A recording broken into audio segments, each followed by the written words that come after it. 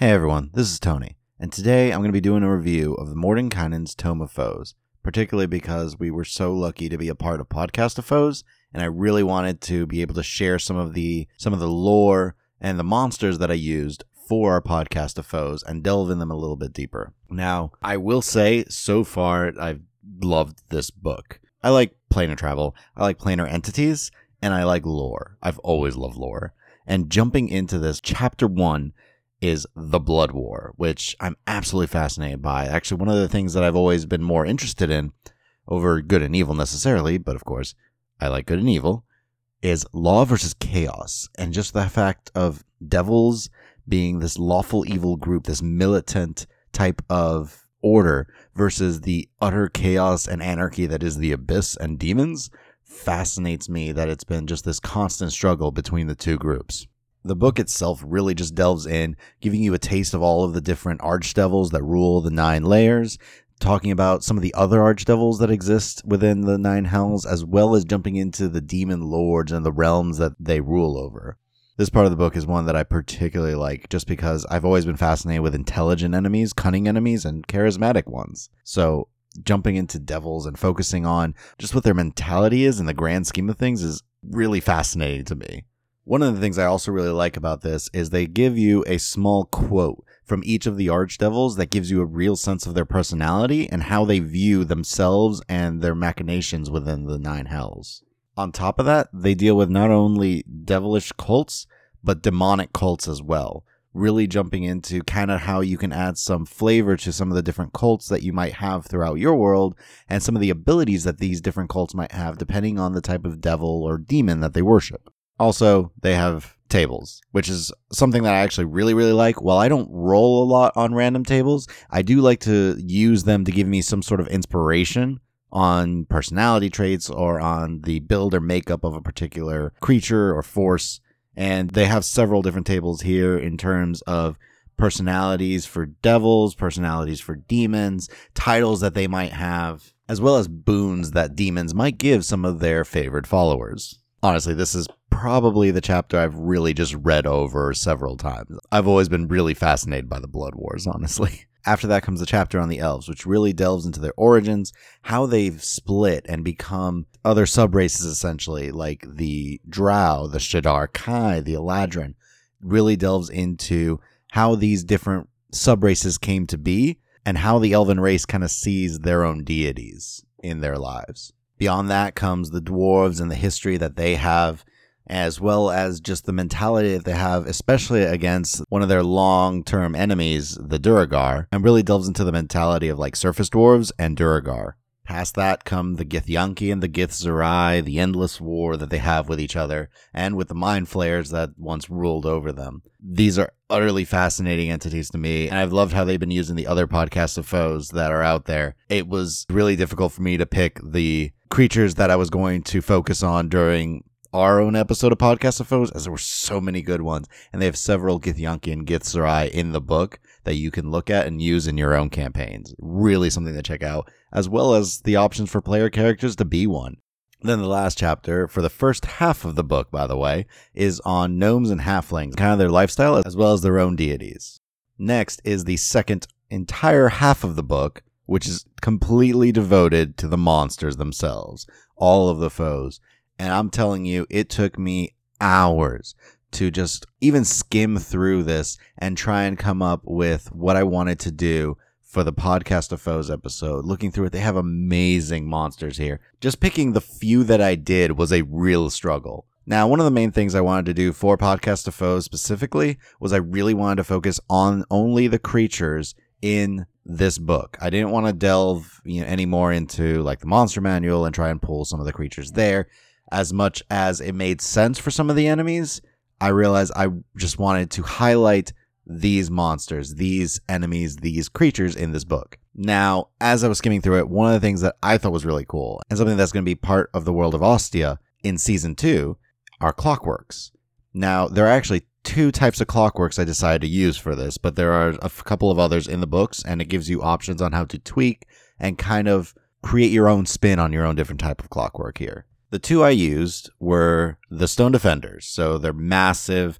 when not moving and their shield arms are together, they just look like solid wall, part of their false appearance type thing. I actually have always liked creatures with false appearances. Makes them much more interesting to spring on a party, and it could be for good or for bad. I once had Galabdor, for example, kind of just hanging around as guards, and the party never realized up until the deep gnomes, poke them out. So this is why I kind of really like these creatures. They're only a CR4, so nothing too difficult, and I find them really interesting. They're magic resistant. They have immunity to so much damage. That's what makes them really difficult. So non-magical attacks are pretty useless. But they also have an intercept ability as a reaction that allows them to protect a creature within 5 feet of them, and they can give that creature a +5 to their AC against that attack. Of course, the Stone Defender needs to be able to see the attack, but a +5 to an AC off of a single attack is really impressive to me. So definitely seems like a favorite of some wizards maybe, or you stick them near your really squishy allies. The other clockwork I used was the Oaken Bolter. It is essentially a massive ballista. Has the head of a dragon on it in the picture. I love the artwork, by the way. I've loved the artwork of all the 5e books so far, and this is no exception. These are absolutely beautiful works of art, by the way. Again, this thing is a little bit tougher than the Stone Defender because it hits harder. It's got its Lancing Bolt, which it can fire twice. It can also fire a harpoon and essentially pull someone in. I wound up deciding to have these in because I wanted also a sense of where the world of Ostia is going, but also these are really cool. Being able, essentially an automatic reloading, firing ballista. Just firing these Lancing Bolts, they deal 2d10 plus 4 damage on a hit. This CR5 thing will hurt. On top of that, they have an explosive bolt. It's a recharge ability, but just firing 5d6 points of damage in a 20-foot radius. Just a little minor fireball from this thing that recharges on a 5 through 6 roll. Now, going through the book also, one thing I did notice is there's a few repeat things, but they're from the actual modules. So stuff like the Demon Lords that were in Out of the Abyss that I ran are reprinted here, but I like that they kind of consolidated all of these different types of creatures from a bunch of the different modules into one book, making it a lot easier, I think, overall, rather than having me flip through Out of the Abyss to find some of the Demon Lords and then maybe jump to Curse of Strahd for a couple of enemies or jump into Prince of the Apocalypse for some elemental stuff. They have a lot of creatures in the book. They are really cool. I have wanted to use so many of them, and I am planning to, so I'm really excited about that. One other thing about the monsters that I really enjoyed is the fact that they are stronger. There are higher CRs than a lot of the other monsters in the monster manual, which is always kind of interesting to me, and I understand it because a lot more campaigns take place within that 1 through 10 level range, but I've had really good players, and they always are able to take down things so much easier than I expected, to be completely honest. And rather than just beef up an HP or beef up an attack or maybe the damage too, I like kind of throwing monsters that they can clearly see are really powerful, because a lot of times it makes them feel so much better when they're able to take them down. Even at a lower level, taking something down that's like a CR 10 for a level 7 party, or a level 5 party in the case of Orenthal, is to me a lot of times so much more satisfying than just facing off against a CR 5 or 6 creature that you're supposed to be able to beat. But jumping back specifically into the monsters and into the meat of what was in Podcast of Foes, I have the Devils, and it was really difficult to just pick the few that I did. Looking through it, I kind of wanted to give a taste of some of the lower CR creatures, which is why I decided to choose the Nuparibos. They're pretty straightforward. They do have resistances to non-magical damage, but they're blind after 10 feet, which make them a really interesting enemy. Also, they're nasty. They are absolutely disgusting. They have this entire cloud of vermin around them that's constantly buzzing and stinging, and you didn't get to see it in Podcast of Foes because they killed them so quickly, but it's pretty nasty. You really should check these creatures out. To quote some of my players, they are even more disgusting to see in the picture than the way I described them. But they were always supposed to be the type of creature that the party took out pretty quickly. That's why I threw so many at them. Also, I gave them a fragmentation grenade, so that was a lot of fun. One of the other devils I used, the Maragon. So I thought about splitting this one up a little bit, but I realized it's only a one-shot for this. And the reason I was thinking of splitting them up is because they have a really special type of multi-attack. Now, usually they can only attack twice a turn, But if you notice in our Podcast of Foes episode, they attack 3 times. And the ability is if they have a devil of CR 6 or higher within 60 feet of them, they can attack 3 times per turn instead of twice. I kind of wanted to feature the differences between the two, like have one by itself and then one with the Orthon later, but it just made more sense to have 2 of them together as they're supposed to be guards. They also have, of course, damage resistances to things that aren't silvered, and the super creepy metal masks that are bolted to their faces that are supposed to represent the layer that they serve on and their immediate masters. Now, I know most of my party was thinking I was throwing a spellcaster at them, and I really wanted to. Part of the problem is all the casters are way too strong, so instead, I wanted to throw something that had a lot of flavor to it, but wasn't too magical, and I was able to find the Orthon. Now, this thing, to me, is really cool. It looks wise. It's kind of a really big orc, gray skinned. It's got like this bandolier on it. It's got massive tusks, but it's a bounty hunter. It's Devil's bounty hunters. And I debated on what to feature. The bounty hunter aspect of it, like it was going after a particular kill that its master wanted, or the fact that when it gets bored, it just looks for a challenge. Now, the reason I chose him specifically is he only gets 1 attack. He is a CR 10 monster. But in this 1 attack, he can do one of 2 things mainly. 1 is he's got a dagger with a bunch of poison on it. And 2, he's got a crossbow with several different abilities that he can attach to it on a hit. On top of this, as a bonus action, he can just turn invisible at will. That I knew would frustrate the party to no end. But his particular attacks, especially with his crossbow, he has an acid arrow that deals a lot of damage on top of his normal 2d10 plus 3. And he's got the blindness arrow that anyone within 20 feet can just lose their sight, which can be really bad for some casters and most parties. The other once per day that he has is his paralysis one, which deals a massive amount of lightning damage and can paralyze the target. The lightning damage, however, is automatic. The saving throw is just for the paralysis effect. So 4d10 lightning on top of 2d10 piercing is quite a bit of damage. So once per day, heavy hit. He's got a few others. One I decided not to use at all, which was our tracking one, in order to follow a particular target. Since he wasn't being a bounty hunter at this point, it didn't make a lot of sense. Also, the party would notice as a bolt hit them. Another one I decided not to use was the entanglement arrow, which can restrain a target, and anyone trying to free them can potentially get restrained as well. Massive sticky webbing-like substance that encompasses the target upon a hit.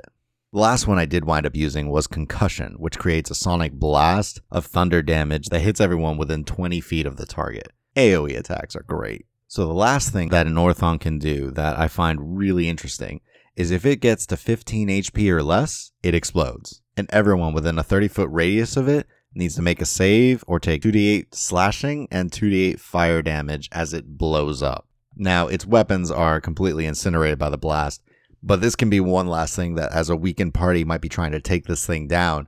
Even if they kill it, they're in a lot of danger as it blows up in their faces and possibly kills some of them if they're not too careful. Now, I did give the hint of one other devil in our episode for Podcast of Foes, and that was Zariel, who is in the book. I was so excited, but I knew this type of enemy, there's no chance the party survives if she gets to them. The one thing I did want to give them a taste of, though, is how powerful she was, with essentially fireballs raining down around her as she can cast them at will, and then her fly speed of 150 feet. I actually wound up doing the math on this a little bit, and if she dashed, and every legendary action that she used, if she decided to do a teleport, since technically each party member was going, she could cover a mile in 8 rounds. In less than a minute, she can be moving a mile. That is a terrifying thought, to have an angelic type figure, but with fiery wings and weapons and eyes flying straight for you. Also, I figured it'd be an encouragement for them to get out of Avernus as quickly as possible. Now, on top of the devils, they have Duragar, they have Drow, they have elementals. They've got, like I said, the Gith and other such monstrosities. But the final creature that I'm going to mention that I used for the Podcast of Foes was one that I thought would just be really fun to RP as an NPC in the podcast, and the Gith are really cool to me. Lawful neutral hippo people, also with muskets, or boomsticks as Nyx wanted to call them during the episode.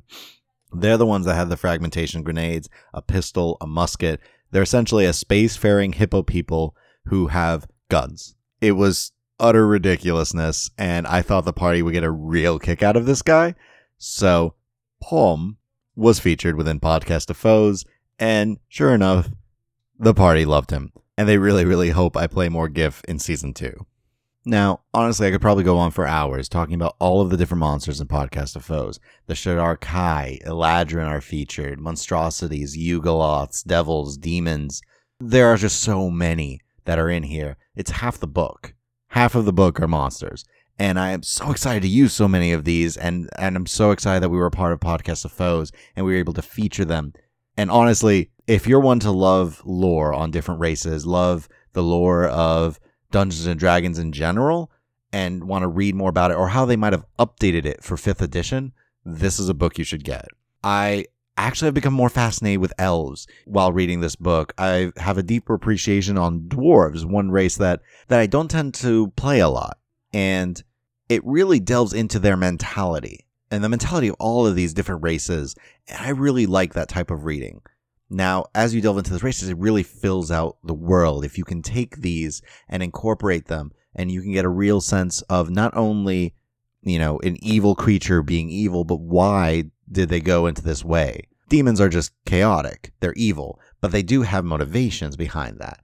Devils are intelligent, cunning, evil, yes, but they're trying to gain power. It's a great book to read if you're looking to really delve into lore, really flesh out your world with a bunch of different monsters that are monsters. They are foes and enemies, but they also have history. They have personality. They have character that this book can really help you flesh out and pull from the lore that is in Dungeons and Dragons and what's been updated and give it to your players. Also, you can let them play Shadar Kai, Eladrin, Githyanki, or Githzerai, which is really, really cool to me. I love these extraplanar races. They're awesome. Anyways, that's where I'm going to wrap it up for here. Honestly, I love this book. I need to read more of it. I haven't even gotten through all of it yet. I've mostly skimmed a lot of it to get ready for Podcast of Foes, but just jumping in, reading everything that I can on this book that I think is absolutely amazing, and I really encourage you guys to go get as a supplement to help flesh out your world. Similar to Volo's Guide, where it helps to build upon the monsters that exist, how Volo's Guide focused on orcs, hags, mind flayers, goblinoids, yuan-ti, kobolds, and the like. This really helps to give you a sense of what life is like for devils, demons, Githyanki, how the dwarves came to be the way that they are, how the elves see their deities and split, and what caused them to split. It's just an amazing book on lore and has an amazing set of monsters for you to use, and I can't encourage enough for you to check this book out. Thank you for joining me on another review from D&D Raw. Now, don't forget, you can find our podcast on Podbean, iTunes, Google Play, Stitcher.